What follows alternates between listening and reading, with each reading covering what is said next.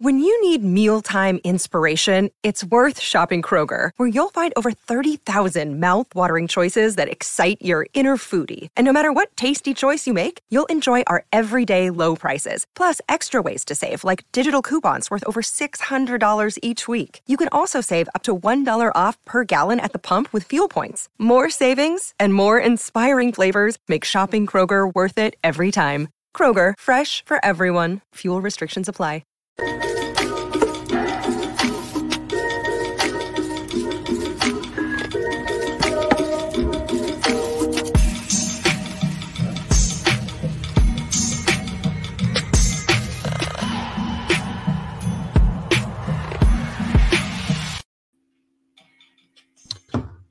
What's going on, Leafs Nation? I know it wasn't the greatest week in the world, but guess what? We are live right after the Kraken game. We gave you a little bit of a reprieve. Go grab a drink, a beverage, a bathroom break, whatever you need. But now it's the Leafs Weekender in your ears. Proudly brought to you by our friends over at Boxing Rock Brewing Co. Check out the Big Beer for the Big Podcast. And as always, I am riding with my two good friends, Clark Monroe and D434 Dylan Fournier. The family is in the house talking Maple Leafs, the woes that were this week, all the heat, the fire, the alarm bells, you name it. You might as well take the batteries out of the smoke detector because those are going off too around Leaf Nation. Whatever sound can be made, it's been sounded off about. But boys, how are your week? Solid week. Actually, it was a confusing week. I actually went home sick during the week, and I didn't know what was going on, but I was good. I was good after that, so I think I just had a stomach flu. How was your week, Clarky? Oh, it was great. I was in Calgary for the game against the Flames. We had a great night. No, not a big deal. And speaking of that, I'll just do my Ryan Whitney impression here again. Hold the microphone. It was a great trip. Really short. Obviously, it was just like an overnighter kind of, and then we drove all the way back. So it's an 8-hour, it's a 7-hour drive from Regina to Calgary. So you do that twice in 2 days, and you get pretty tired of it. But generally, the game itself, the night itself was pretty awesome. I got to see some old friends. One totally randomly that we just like ran into at a restaurant after the game. I didn't even know he was going to be there. One we planned a little bit with. So. Got to spend some great time with my nephew, and it was a really good time. Do I remember most of the game? No, but I was able to catch up with it, and I know the general gist of what happened. I got to see some highlights and everything, so I got it. But it was quite a 24 to 48 hours. It was great. Yeah, absolutely. If I know anything from the Toronto trip, I know that Clarky doesn't remember much, but he remembers the key moments. And Dylan, guess what I was doing the whole night? Hot dogs. No. I actually didn't have any hot dogs. But guess what else that I was doing the whole night? Talking to everyone. I saw that. He never got to see the game because he never made it back to his seat over comments. I think I met like 250 people. It was great. I saw this. I saw the story of you going like this around, and I saw the guy behind, and I knew that you had a conversation with him before. So I did, and for reference, when Austin Matthews got his hat trick, I went around the entire section and shook everybody's hand. Such a Clark Monroe thing. Instead of throwing the hat, that was the hat trick celebration, was just shaking everybody's hand. And most of the people were like, "Yep, you're right. This is a good business move. This is just pure business for Austin Matthews. Yep, business, shaking hands." It was great. It was good times. Classic. Well, the week that was for the Maple Leafs saw them going 2-2 with the victory tonight over the Seattle Kraken. The games they lost, though, to the Edmonton Oilers and, of course, the Vancouver Canucks. Both games that you just can't have. I mean, you look at Saturday night, going down 3-0 last night to the Vancouver Canucks and obviously battling back. That's all fine and dandy, but you can't spot a team a 3-goal lead and expect to come out on the other side most nights and win that game. Luckily, you have guys like William Nylander and Austin Matthews who can put the puck in the net. But this team is having an issue with either holding a lead or establishing a lead and making sure they have a death grip on it. And tonight, I don't know about you, but I was in the same boat as most of Leaf fans. I was white-knuckling it down the wire until McCabe scored that empty netter because you just cannot trust this squad right now. You can't trust the defense. You can't trust the forwards, and you can't trust who's between the pipes. Sorry, Jones, you've come back down to earth. Sammy, tonight you held the fort. Congratulations. Glad you got the belt. Hold it high, be proud of it, and use that confidence to slay the Jets this week. Ground the Jets, whatever you want to do. Be that surface-to-air missile that takes them out for the week. But whatever you need to be, man, just be it. Because obviously he needs to get the confidence between those ears, and whatever he needs to be, let him be it. Yeah. I saw your eyes, Clark. I forget the Oilers game, but I remember the other three. I don't know. This season has been disappointing, or I guess as of late, more or less. Some injuries have happened, and obviously any team goes through them. But I think that when it comes to, and it's been a problem for a while, when it comes to the top competition, we seem to be competing with them-ish, but in these big games lately, it just hasn't been there. And we beat bottom feed teams this week, but that really hasn't been the thing lately either. So I don't know. It's very frustrating, and the only goods is Nylander and Matthews in this lineup for me. What do you say, Clark? Yeah, you know what? Obviously, anytime this team goes on the Western road trip, it's not easy. So I'll put that out there. And they did split it technically. They went 2-2 on the road trip. So, at the end of the day, they lost to a very good Edmonton team and a very good Vancouver team. So, some silver lining there. They should have won the Edmonton game. They had the Vancouver game in their reach, and they let it. They just couldn't quite close it out. But the problem is that this 2-2 road trip dates back a little bit farther, and nobody's thinking about just the 2-2 road trip. They're thinking about the 5-game or 6-game losing streak before that. And it's just causing a lot of Dylan said frustration, and that's a good word for it. But I think it's causing a lot of just kind of looking around, and I think a lot of the fan base is just trying to figure out what are they doing? Like what's happening? Like they've had so many hot and cold stretches this season. And the hot ones are great. Like we just came off one that wasn't so bad. We had a good little hot streak going. We had a couple recently, not too bad hot streaks going, but they're just surrounded by terrible cold streaks of just awful hockey, give up leads, like you said, James. And it's just coming to a point now in the season. What are we, 43 games in? And nobody knows what's going on. And I think that's the biggest thing, is that it's not like years past where they just weren't good enough, or they were good enough, but they were just losing games. I don't think anyone quite knows what they are right now. There's seems like a lack of identity, a lack of maybe direction, but it just seems like something is missing. And I think we've said that a few times on this show throughout the season. It's just something's weird about the group. I just don't know what it is. On paper, they shouldn't have any problems necessarily, but there's been mental health issues this year. There's been IR, and we just saw the Ryan Reeves thing today where he's been healthy for 2 weeks and he's still on IR and he's not quite sure what's going on. Like, that's not a good thing to get out there necessarily. Stuff like that is just, this team seems riddled with the Klingberg thing. I don't know. It just goes on and on. So I'm at a point in the season now where I feel like there's a lot of heat on Sheldon Keefe. I don't think he's going to get fired this year, regardless of if they would have lost every game on this road trip. I still don't think he would have got fired. That's just my personal. I'm not saying I'm a huge fan of him necessarily. The way the season's gone, I don't think he's going to get fired. And I think, honestly, Brad Treliving owes him a move, at least one move, to try to give him what he needs. And I don't want to give Steve Dangle more credit than he already gets, but he's been saying on his shows the last couple of weeks, like, look at Sheldon Keefe. He's using Pontus Holmberg as your first line left wing on a nightly basis. Yeah. He's screaming for help. He's screaming for something. He's asking you, begging you to give him some sort of move to solidify this roster and give him what he needs. And it's just not there. And I know it's not just easy. You can't just wave a wand and make it happen, but I think that's the biggest where I'm at. I think the biggest problem is the lack of scoring on the left side of the Well, ice. yeah, with Robertson scoring tonight, he's almost caught up to Matthew Nyes, which is the leading left winger scorer. And it's not a knock on Nyes at all. You're- It's, you know, it's hard to come into a league as a rookie.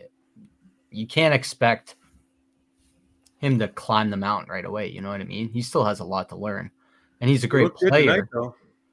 He's a great player, but I think that's one of the key problems is we've been relying on him a little too heavy in that top six role where he needs, you know, to help. He needs the help and to learn a little bit more before we give him the full leash here. That's just my thought, but yeah, you guys are right. Yeah, Holmberg being on the first line is a cry for help for sure. Holmberg didn't look, out of place. He doesn't. No, he doesn't. He's I love his speed. speed. He's got to learn to use the body. Same thing with Matthew Nyes. Same thing. Speed and use the body. Tonight, though, Nyes looked good to me. Using that body, using that frame, separating guys from the puck. Doing all those things, Clark, that when we talk, I praise him for, right? Defensively astute. When you start stripping that puck and turning it the other way and creating chances, that's what you need from Matthew Nyes. He needs to be the digger on that line. And when he does those things, that's when you notice him. When you notice him tonight, the physical play along the boards, standing guys up. He has the frame to do it. It just needs to be a night in, night out basis. But like Dylan, I'll go to your point right when you talk about him coming in this league. This is his first full NHL season.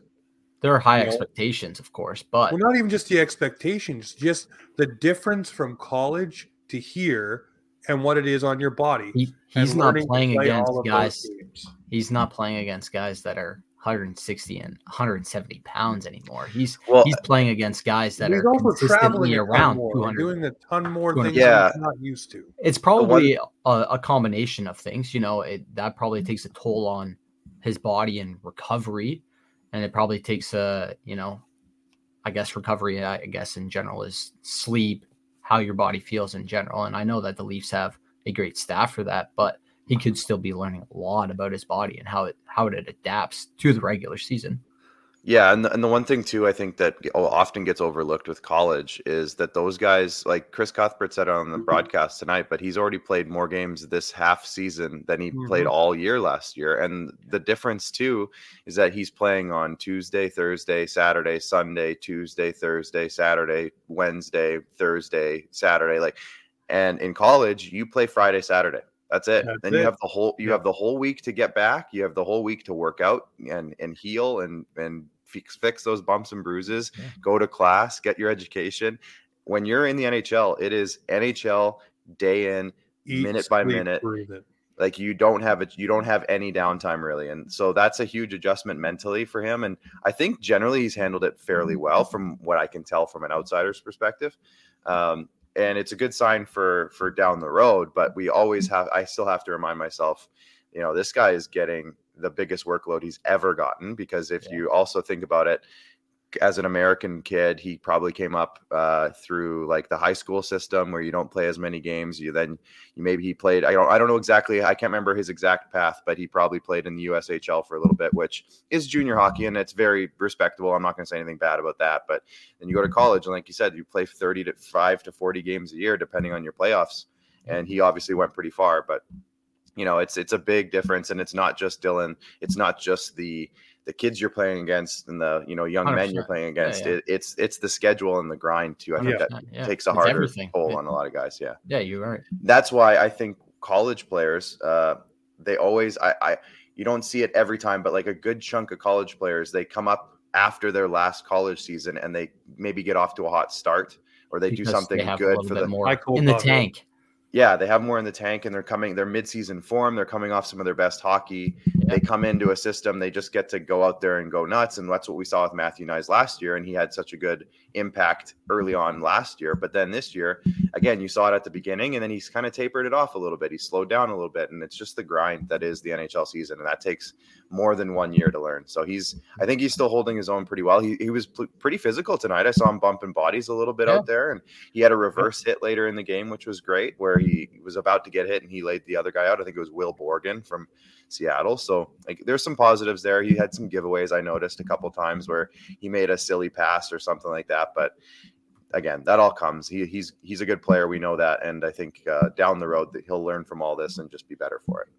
Oh, yeah, definitely. I fully think he will. And I look at some people saying, maybe Matthew Knies needs to be not even – I don't agree with the sent down, but maybe a couple nights off here and there. Maybe yeah, that's what I was going to say. Regroup the mind, regroup the body, kind of heal up, so to speak. But we'll put a bow on the week that was for the Maple Leafs, 2-2. Well, obviously, this week, the Leafs have a light schedule after back-to-back weeks of 4 games in 7 nights.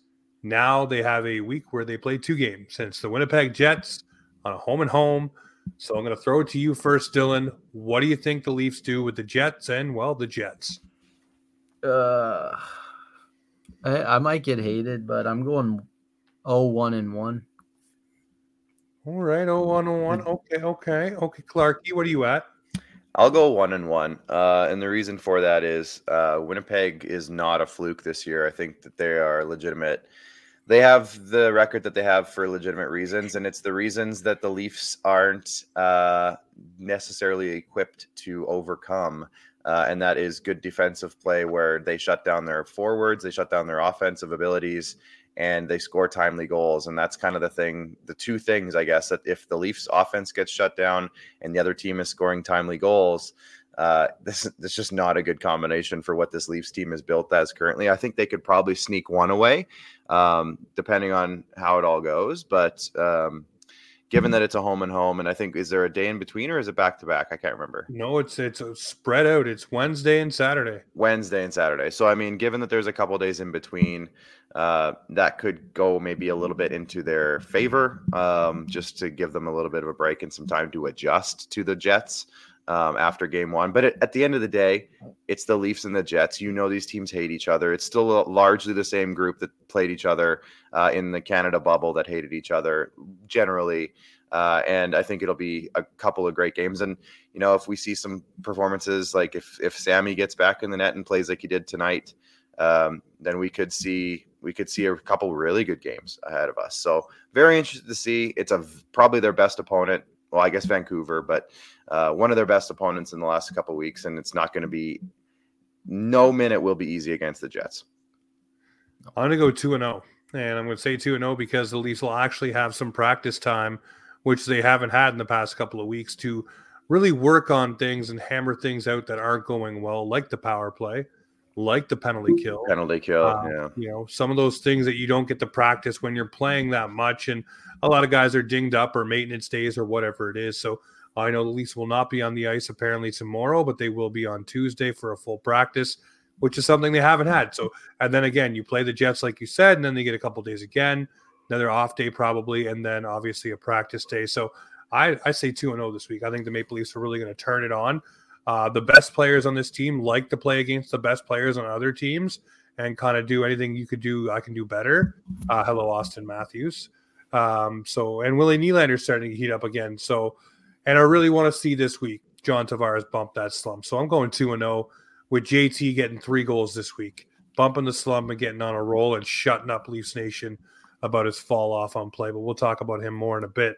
But that puts a bow on the week that will be. Now we got the good, the bad, and the ugly, and there's lots to go around for each topic here. Ugh. For me, I'm going to say the good. The good is Joe Wool is on the ice, and shout out to our buddy Kevin Woodley, giving us some sly updates on what he's doing and where he's at, and the fact that we knew that he was going on the road trip before it got announced. So that was pretty cool, and Kevin will be joining us on Tuesday night to talk all the things that he went over with Joe Wool and Curtis Sanford yesterday on the ice in Vancouver, and really give us a further update on where Joe Wool is really positioned and standing on his own 2 feet, so to speak, and ready to get back between the pipes for the blue and white. So for me, the good is the progress on Joe Wool.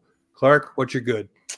I'm going with Simone Benoit, and I think in the last several games, even though that they've been maybe having some struggles, obviously in the results that they've haven't been getting that they've been wanting, one constant, decently good thing has been Simone Benoit and his physical play and everything that he's doing tonight. Kind of put an exclamation point on that, just with him jumping on Brandon Tanev in that scrum at the beginning of the game there.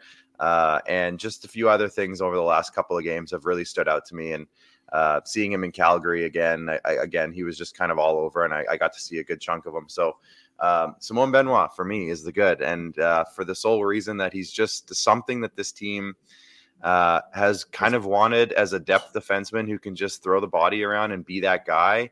And he's showing up and filling that role. So huge shout out to Simon Benoit.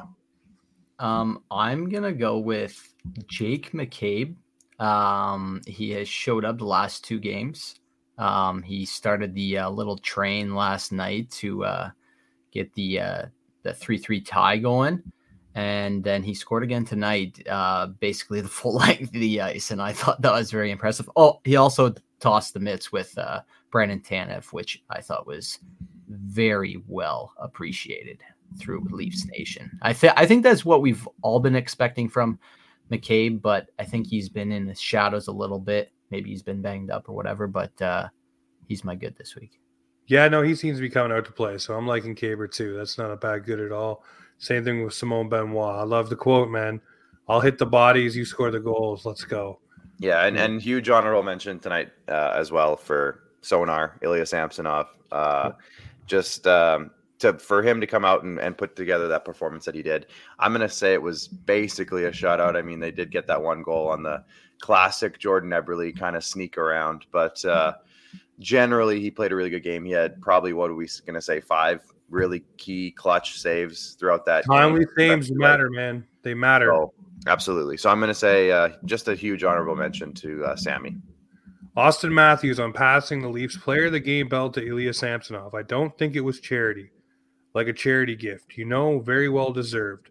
Obviously, it's been tough for him the past couple of weeks, and I thought it was a really good step in the right direction for his game. From the Leafs Twitter account, get some smile. As Ilya Samsonov sitting there with a scowl on his face with the belt. So, captain to be Austin Matthews, picking up his teammate. Obviously, the belt, trying to make sure that everybody knows it's not just a charity gift, that he actually earned that belt tonight. And obviously, they recognize the fact that he's been battling mentally a little bit. And hopefully, this is the right direction. I love it, Austin. I love it, buddy. Keep bringing that kind of energy, man. I think he's the captain, man, very soon of this team. I don't think you could see anything different there. He's really taken the maturity to further steps every single season. So I love it. From pulling down his pants to pulling up his teammates. I love it. James, I'm dead tired, man, but that worked out well. James, that quote machine. All right, let's go with the bad for the week. The bad for me is the inconsistency. Was James' joke about that pants thing? That was the bad. No, that was actually pretty good. Yeah, so the bad for me is the inconsistencies with this team.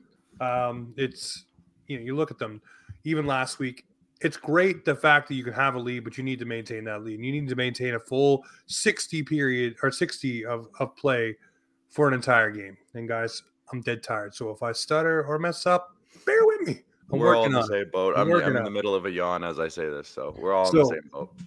A full 60 is what they need, and they need to start on time or they need to finish on time. It's just whatever it is, they can either get themselves out of trouble. The joke now is, hey, spot them a couple goals and we'll come back and, tie and win. So they just need to figure it out for a full 60, whether it's starting in the middle or the end, wherever it is. They just need to keep their foot on the gas. And one thing I point out to you guys time and time again was even at the beginning of that road trip against LA, they let the team back in the second period with shots, third period with shots.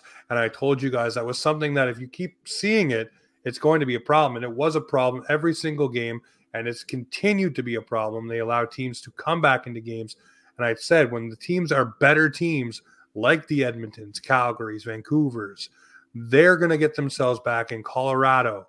They'll get themselves back into games because when you give them opportunities and shots and all that stuff, they will take advantage of it. They're not the bottom-feeding teams. They're teams that know how to take those chances and make the best of them. So it started way back on the LA stuff, and the trend continued, and now it's biting them in the ass a little bit. But that's my bad, is the inconsistencies. This week, I know we'll talk about it, but I think Gio, it's time for Father Time to take a little rest. Obviously, we saw it in this game, but he needs to take some time management off for a little bit. I think age is just catching up to the poor guy. Yeah. All right. What's yours, Clark? What's yours, Whit? I'm gonna say. Hold on. Let me just get comfy here. I'm gonna say Brad Treliving is gonna get my bad, and the reason for that is that this is a bigger problem that we've been seeing for weeks and now months, and that is simply just inactivity on the management side. And I know you can't just wave a wand. I know it's not just that easy, especially in the NHL with the way that salary cap situations are. You can't just go out and do whatever you want. I get that. But again, I feel like this coaching staff has been crying for help for a while in some form. And I don't know what it is, whether it is they want to just continue evaluating what they currently have, or they think they're good enough and they're just not getting the internal results. Obviously, we're not in that room listening to those conversations, but I feel like the Brad Treliving has not given this team anything to work with or build upon since putting Klingberg on LTIR. Like, that was his biggest move this year, essentially. And, since then, nothing's really happened. And there hasn't been much activity across the league. So like I said, I'm sure that he's probably trying. I'm sure that there is some sense of urgency in that management office. I'm sure Brennan Shanahan's not sitting there being like, yeah, I'm loving what's going on right now. I'm sure I heard a rumor on 32 Thoughts that they were actually trying to shop for a goalie, but the picks that we were trying to trade, everybody was just shutting down right away. They were trying to trade a 6th round pick for an actual NHL goaltender, and teams were like, what? What are you adding with that there, Brad? And that's the thing with the goalie market, and that's why I still don't think they're actually going to trade for a goalie, is because if you're going to trade a 6th round pick at this point, you're probably going to get a guy who's Martin Jones or worse. So it's like, just keep Martin Jones. Well, you know what? He's having a decent year, so I bet he's probably worth more than that. Like, I bet 100%. Seattle's not selling him like for that much right now. Yep. And so I think the assets that would be used to go get a goalie when you probably have options internally that can and should be better than they currently are. I just don't think those assets are well spent on another goalie in the system. I feel like they have, with Wall coming back, who's shown us that he's in a small sample size, but shown us that he can play. Samsonov shown us that he can play. He won us a playoff series last year, more or less. I shouldn't necessarily say that, but he had a great regular season and did his thing. So we know he can be that. Martin Jones, if you ask 10 Leaf fans, I bet 8 of them would tell you Martin Jones saved the season. So he's done his job. So to add another goalie into the mix is, I think at this point, I don't even know, especially if it's going to be a 3rd or 2nd or 3rd round pick. I feel like that could be spent better throwing together a big package for a big defenseman of some kind. And that's kind of where I'm at with that. Big off-season thing, if anything. Like, if Sammy's not your answer, move on from him and come in and exactly. I think they already got the tandem for next year in Hildeby and Wool. I think that's what they're going to run with.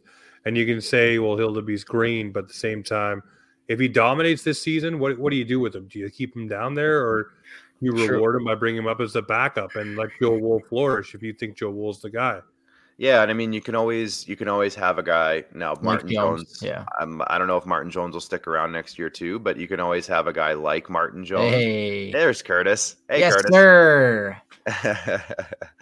You can always have a guy like Martin Jones, a veteran who's been around, who can come in next year.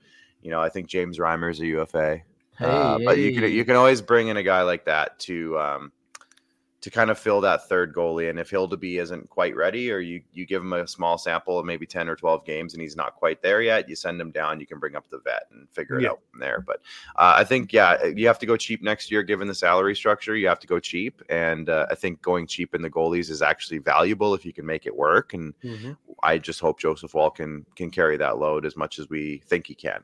But yeah, and it's not just not making moves, but Corey Perry, he just signed with the Oilers. Yeah. And there was all sorts of rumors that there was mutual interest with the Leafs. So like, what happened there? Stuff like that is just like, hey, Brad, what are you doing? Is this team, are you going to supplement this team? Or do you not believe in this team? it just adds to what I said, 20 minutes ago, where I think a lot of people just don't quite know where this team is at right now. Maybe it's not a Brad thing. Maybe it's a Shanny thing. And it could be a Shanny thing. And this could be good going all the way back to why Dubas couldn't make anything happen for so long too, is it's not the general manager. Let's just go with that. Yeah. All right. Well, we got the ugly for the week. And for me, the ugly, guys, it's one thing. It can't be anything else. And that is the 26th ranked penalty kill in the National Hockey League. Agreed. I think it's 27th now. I'm still seeing 26th. They are just above the Ottawa Senators for rankings here. I see 27th on Sportsnet app, but that's all good. I'm 26 on TSN, but either which way, they are bottom barrel feeding for the penalty kill, and it's bit them a lot of times this week. Yeah, there is a need for addressing this. I'm sorry to say, David Kampf, for all you've done tonight, because you guys were great on the draw tonight, it needs to be addressed. There needs to be something done for this penalty kill. It needs to be bigger, beefier, badder, and ready to go, because this will not cut it in the playoffs, especially when power plays are at a premium and teams learn to score on those at key times during the playoffs. And if you have I don't care, worst penalty kill, because that's pretty much what you are. You're in with the worst teams. You're in with the San Jose's, the Minnesotas, the Montreals, the Islanders, and the Ottawa Senators for worst penalty kill in the league. You got to do something, man. It's ugly, and that's why it's my ugly, because it's just wow. Agreed. Yeah, and I'm going to also say that that's my ugly as well. I was going to lean that way. And the only thing I'll add to that, James, is I said this before, and I adore Mitch Marner. I love everything he does for this team, but I still time to time wonder if him getting so much time on the penalty kill is actually hurting this team in general. And it's not because he's a bad penalty killer. I think he's generally a pretty good penalty killer, but it's taking minutes away and energy away from him being as offensively dynamic as he always is. And I think it's affecting in an indirect way. I feel like it's affecting the power play, because the power play, I feel like at times the entrances aren't sharp. The zone time isn't sharp, and the chances aren't sharp. And how much of that power play runs through Mitch Marner? A large chunk of it. And so, again, I'm not saying Mitch Marner's a bad penalty killer. I love the fact that he's a Selke nominee last year. That's all great. But I just wonder if at some point here we need to have the conversation. And I mean, we're having the conversation, but the team needs to have the conversation of, let's tone down his minutes on the penalty kill, give it to whoever else, Järnkrok, and allow him to be the $10.9 million forward that is the power play genius that's going to get 120 points for us, instead of the 89-point forward who plays penalty kill minutes. You know what I mean? Yeah, yep. That's kind of where I'm wondering. And really I've said it before on the show, and I've said it in other conversations. And I love the fact that he does it, and he's good at it. But I wonder if indirectly it's affecting everything else. Just he's playing too much. And I'm sure he wants to play that much. But at some point, I think you have to make the smart call, and I wonder if that's one of them. Yeah, no, I'm fully in on that. All right, well, there's the GBU for this week, the good, the bad, the ugly. Let's move on to some player topics here, and we'll round it out, obviously, with we talked about the power play penalty kills. So we're going to skip that on the sandwich board. But, yeah, Brody, Gio, and Tavares all have one thing in common. Leafs Nation's all saying all three of these guys have been tapped on the shoulder by Father Time, and it's time to slow it down and move along. We've talked about Brody ad nauseum on this show. Clark, I've said it to you. Dylan, I've said it to you. I think if you find a guy to put with Morgan Rielly as a top pair defenseman and move TJ Brody down in the minutes and the position and the assignments, I think you get a better version of TJ Brody than you have right now. I think, obviously, again, maybe age is creeping up. Maybe an injury is creeping up. Maybe something's going on with him that is just not allowing him to be the player that he needs to be. And if you move him down in the lineup, then you will have the best TJ Brody you possibly can have. That's saying the same thing for Gio. I think, again, this team is leaning way too heavily on Mark Giordano, asking way too much of a guy who's 40 years old. This guy's supposed to be your bottom pair defenseman, but you're still playing him some nights 20-plus minutes. It has happened this season. You can't do that. He should be a penalty kill specialist and a guy on your bottom pair. Just my 2 cents. And for John Tavares, I think there's an injury here, and he's playing through it. Look at Austin Matthews, how much the wrist hampered him last year production-wise and play-wise. Look at Mitch Marner this year, same thing. We see the wrist or hand or thumb taped up. We all looked at it in our group chats. I think there's something for JT here that's slowing him down and hampering him. I reached out to a couple people who cover Leaf practices and just asked, what does Tavares look like in practice? How is he? Is he laboring at all, or is he skipping certain drills? And everyone came back with the same thing. He's on the ice early and on the ice after practice. So he's constantly out there. So maybe it's not a significant injury, but it's one enough that may mess up his timing when it comes to shots or just making moves. And we all know once you lose a little bit of that mentally, it starts to make you grip the stick a little tighter, and it becomes a problem, and then becomes the noise from Leafs Nation because you're an $11 million player who should be putting up points. So, again, I think there may be an injury with Tavares. For Gio, I think you got to limit his minutes and play him the right position. Same thing with Brody. But, yeah, obviously everybody just wants them all to town. I think, and I always go my way, man.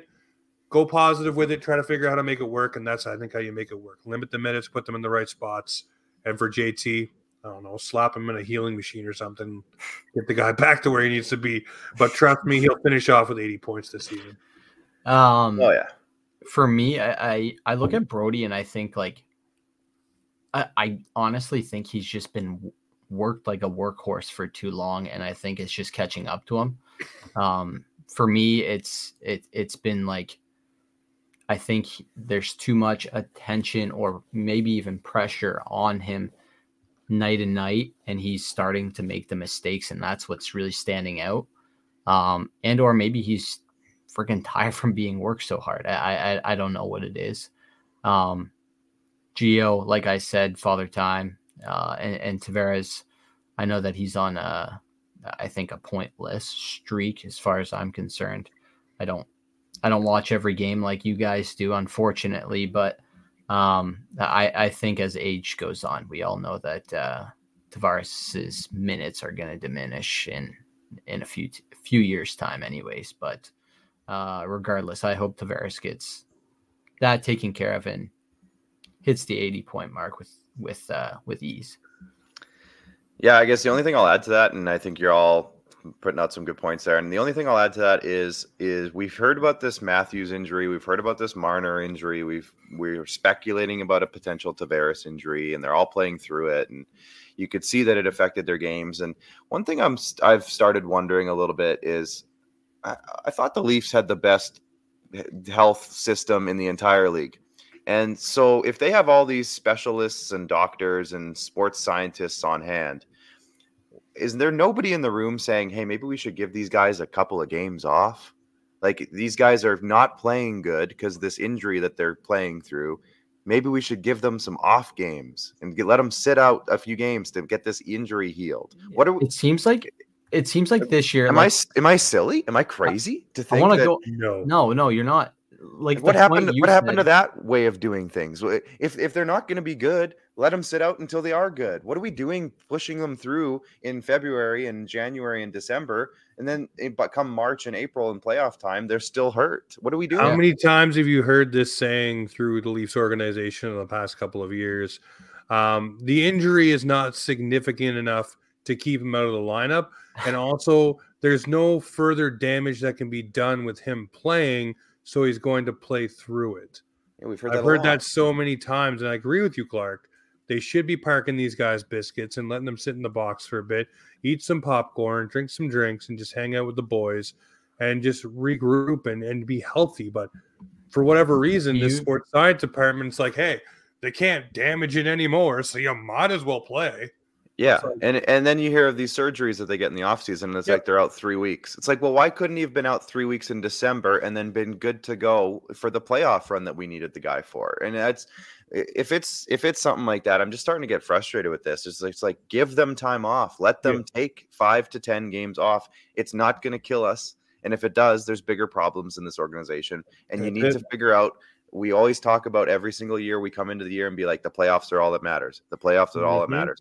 And yet here we are in December pushing guys through injuries when they could be resting and getting better for the playoffs. And it's just starting to frustrate me. If that's what it is with Tavares, it's just adding to the list of things. It's like, okay, why didn't we just get this fixed when you figured it out instead of pushing these through? So anyways, that's my little rant. No, Nope, like you said, you. like it's been a weird season and there's no like identity, but I also kind of feel like, you know, maybe there's people at the top that are putting way too much pressure on, you know, said doctors and or Sheldon Keefe and being like, oh no, they can't miss a moment from these games kind of sort of thing. And it's like, you can't work these guys to the point where it's gonna hurt you in the playoffs. Like would you rather miss 3 games in December or January or 3 rounds of the playoffs in April? I'm just saying. 100%. And the other thing too is like, okay, let's go back one more example. John Klingberg. They knew about his hip thing the whole time, and yet they pushed him through and played him. And it's like, he's clearly not right. There's something there. We can all see it. None of us, I don't think, thought John Klingberg was a bad player. I mean, a lot of people probably said that, but I think we all knew something was wrong. Well, everybody was saying there's something off with him. Like, obviously, he looks rigid, is what I was saying in the beginning. His edges weren't it at all. And yet this amazing sports science group said, no, he can play through whatever he's got going on. And they knew about it the whole time. So I guess that's where my frustration is starting to come out, is just like, I thought we had these amazing doctors that knew what they were doing, and it's starting to feel like maybe they don't. I'll put my tin foil hat on and say I think there's too much pressure from up above that's causing a lot of it. We'll see what happens as this one goes. But someone who's starting to go, and Sheldon Keefe was singing like a little canary tonight after the game about this guy, Nick Robertson, came in. He was very happy with all the situations. The way that he managed the game, he was impressed with. Obviously, he's scoring the goal. But Nick Robertson came in, played with tempo, played with pace. Was good defensively. Got back, checked in for his defensemen when they went in and pinched. He did all the right things to be noticeable. But also that line that some guy made a video about today that said, we should put these guys back together because they have spark. Tell me they didn't have spark all night long. There was multiple chances from that line. The connection between him and Domi is Yarns too. Yarns on that line. They had the opening chance. I know. So that line looked good. I mean, so for me, hey, Nick Robertson just is like a goal behind Matthew Knies and has played way less games than Matthew Knies. Maybe you start to give Nick Robertson a little bit of a runway here and see what maybe he can do with a Tavares and a Nylander, and just get in on that line where Bertuzzi's having a little bit of a slump. Let him try it. What is it going to hurt? Or keep him with Domi and Järnkrok and have some depth scoring in your bottom 6. But for me, I'm of the mind right now, give Nick Robertson some runway. Yeah. Let the kid play. Put Bird on the third line for a little bit of size and grit there. Well, grit. I guess Domi's got a little bit of more. I'll say this, man. Nick Robertson, what game was it? It was a few games ago where he bowled Buddy over in front of the net. He came in just feels like a little bowling ball and just said, nope, you're getting knocked over now. But, he's not there for that. He's there to score and provide some speed, and that's what he can do.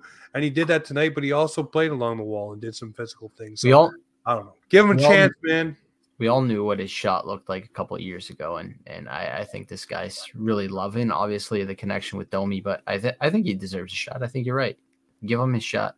Why not? Yeah, I even saw them give him a shift after his goal. Got a shift out there with Matthews and Marner. So it's like, they're clearly thinking about it. It's in the He went out there with JT and Willie too. And one thing that I was watching I think it was the second intermission. I think the first intermission, the guys talked about it as well. But in the second intermission, they talked about how the left wings and we've talked about it tonight too, but just how they haven't been producing. And they said something along the lines of, who do you think the best left winger is? And Elliot Friedman said John Tavares. And because Nick Kypreos said it on their show earlier in the day, is that he thinks Tavares should be pushed up to that first line left wing spot.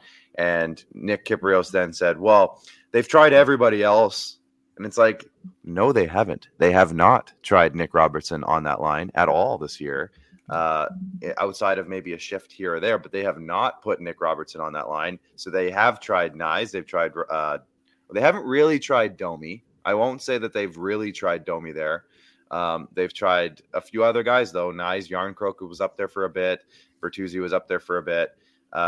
And I'm wondering if maybe they just haven't tried the right guy yet. Maybe Domi is that guy. Maybe, and now they need him as that third line guy that he's been important this year. But maybe Domi is that guy. Maybe Robertson could be that guy if he's healthy, like McCluskey says.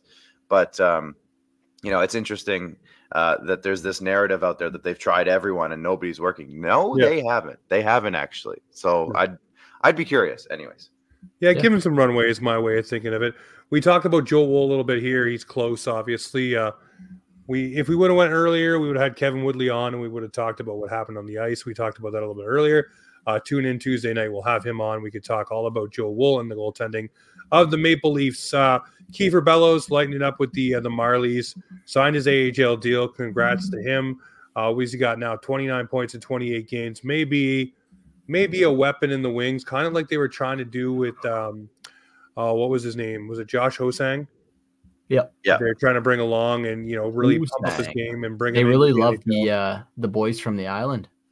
Well, I mean, Kiefer Bellows, man. Kiefer Bellows is looking more like a finished product than Hosang was. But obviously, Bellows is putting everything up, putting everything together. Maybe this guy might be an answer for you in your NHL lineup down the road here. Let him keep going. Let him keep rolling. But, I mean, if you get towards the deadline and you're looking for a depth forward ad and he's still rolling at the clip that he's rolling at now, you probably could do a lot worse in the trade market than to go in your own backyard and say, hey, let's see what he can do with us. They haven't tried him on Matthews' line either. So, can you imagine they call this kid up and he just goes on an absolute heater and just starts world beating everybody? Let's go. Might as well. But no, shout out to Kiefer Bellows, man. He's doing his thing down in the Marlies. I wanted to get him in on the show because, I'm looking at that. I'm like, man, it's intriguing because he's obviously on an AHL deal. He likes what the Leafs have done for him. The Leafs organization, I should say.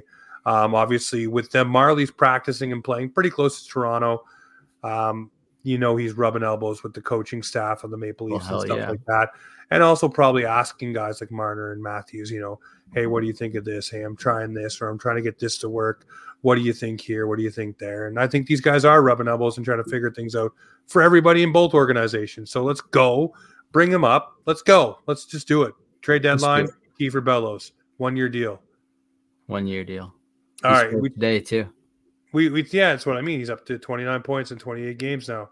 Power play and the penalty kill. We talked about those already. PK needs to be better. Power play needs to be better. For me, split up the units on the power play. Spread it out. If it's not working or it's becoming stale, hey man, it doesn't hurt to spread your offense out a little bit. Give some other guys some cookies. I'd love to see Matthew Nyes as net front present with a guy like Matthews and Marner and Nylander. I wanted to point that out. I noticed over the past couple games, they're doing like a reverse, what do you call it? Just a reverse setup. There's friggin' defensemen in front of the net. And I thought that was a really smart idea. Yeah, I think one thing that I think they've been trying to do for a while, especially with their power play, was try to play a little bit more positionless hockey, so that it's not always Riley at the top and Marner and Nylander, Nylander and Matthews on the wings, and then Marner kind of flying around and Tavares in front. I think they're trying to make it so that it's more rotational, so that it kind of gives guys different looks in different spots. Yeah, and I think they've been trying to do that for a while, but it just kind of hasn't really worked out. And now they've kind of started to be able to implement it a little bit more. I think that's what they're trying to do more than purposely putting a defense. But I think they're just trying to rotate a little bit more and keep guys in different spots. I just thought it was a smart idea because putting the defenseman in the place that he's most comfortable in battling in front of a net with somebody else, he knows how to get an advantage with another defenseman. I thought it was really smart idea. Yeah. No, definitely a smart idea. Keep it fresh. You got to try something different. That's it. Keep them guessing, keep them on their toes. That's what you need to do, especially if you're in the Maple Leafs who need victories. That's one way to do it. Yeah. The last thing, guys, third team blowing leads the NHL. Obviously, the Leafs have been a little bit of the comeback kids, winning a lot in the third period, getting it to OT, getting the job done. That was the narrative earlier in the season. Now, third team blowing leads. I want it to stop right there. I want that to be the last of the blowing leads. I want to see the Leafs go and crush it the rest of the season, finish off strong, but you can't be a serious playoff or Stanley Cup contender with that kind of stat in your back pocket. That means when the game is turned up to 10, you can't take the heat. And what is the playoffs? The playoffs is every game at full dial, and if you can't take that heat and you're going to blow leads, that's a problem, because tonight, I do believe, or was it Calgary, was their first win against a team that was in a playoff or by a playoff position Probably Calgary. since the beginning of December. Ugh. So it's not looking so hot right now. But hey, you win. Now you've won what? Just say 2 or 3. Let's throw the Edmonton game out. Just count the other 3 games. You've won 2 of the last 3. Make that a roll. Make that a thing. Get that going. Joseph Zita put out a great post that was copied and pasted by someone, and he called him on it. I loved it. Great. JB. And he responded and said, "Sorry, I apologize." He did. Yeah. Oh, yeah. Justin, I wouldn't put it past Justin Bourne. He's a great guy. Oh, JB's awesome. He actually was a Sportsnet thing that Sportsnet put it out, obviously using that tweet as their reference. But shout out to Joseph for doing all that work. You look at the records after losing 4 games, they're pretty stellar. So if we can put together something like one of those records, I would be quite impressed and quite happy with this Maple Leaf team. But boys, it's almost 2 a.m. on the East Coast. I'm ready. I can see it in your eyes, bud. You're hitting that pillow like no tomorrow. My eyes right now, like literally, I feel like they got 2-pound weights on the eyelids right now. It is everything in my power to not look like I'm from Cheech and Chong right now. And if you did, nobody would judge you. It's legal now. But really, one thing I just want to say really quick, and if you don't mind, it just be 1 minute here, is I wear this bracelet every week. It's from DJ McGrath Hockey. It's okay to not be okay, which is also a saying of a guy by the name of Brady Leovold. And if anybody watched Hockey Night in Canada last night, Hockey Day in Canada, they actually did a special feature with Brady Leovold about his story about he was basically the Tampa Bay Lightning gave him a professional tryout. He was there with Steven Stamkos back in the day. He was a very stellar junior hockey player, but he was dealing with alcoholism and drugs, turned into a drug addiction. He was on the streets in West Vancouver. It's a great story. East Vancouver? In Vancouver. It's a great story. I had him on my podcast back in the day. Brady Leovold, mental health is a big thing for him. He goes around to teams and speaks to teams. DJ McGrath is here in Saskatchewan doing similar things for alcoholism. And I just want to shout out any former hockey player who is now speaking out or doing some really good community work to get this word out there to the grassroots level and kind of keep that message going. I just want to give a huge shout out to those guys. And if you haven't seen the Brady Leovold special that Sportsnet did, go watch it. Go check out his accounts and listen to his story, because he says it in the special. It's very hard to listen to, but it's very important to listen to. And I just hope some people get some stuff, some good things from some struggles that he has been through in his life and other guys like him. So just shout out to those guys. No shadow for sure. And you're 100% right. It's okay not to be okay. And there's a lot of things going on in this world right now. Whether it becomes, political or whatever it is that you're dealing with, whether it's homelessness, whether it's, money, whether it's work. There's lots of things that are weighing on people right now. So obviously mental health is a huge thing. So Clark, man, thanks for shouting that out and putting that out there, because that's something everybody needs and should not be embarrassed or feel ashamed or anything like that to add to your repertoire. Get out there and talk to people, and I don't know, maybe you'll feel better, or maybe you'll make somebody else feel better in the process. Yeah, and one thing I actually heard today is, a lot of people hold a lot of stuff in, and sometimes you gain an insight on something of something that you are holding in, but without sharing that insight to others and letting them kind of hear what you're going through, you're never going to get better yourself either. So feel free to share, get it out there, and don't hold this stuff in, because it never helps. It always makes it better to get it out there. So just a little message here to end the night. There you go. Well, ladies and gentlemen, you know what this is right here. This is Offside Hockey Talk, where the Maple Leafs and hockey come to talk.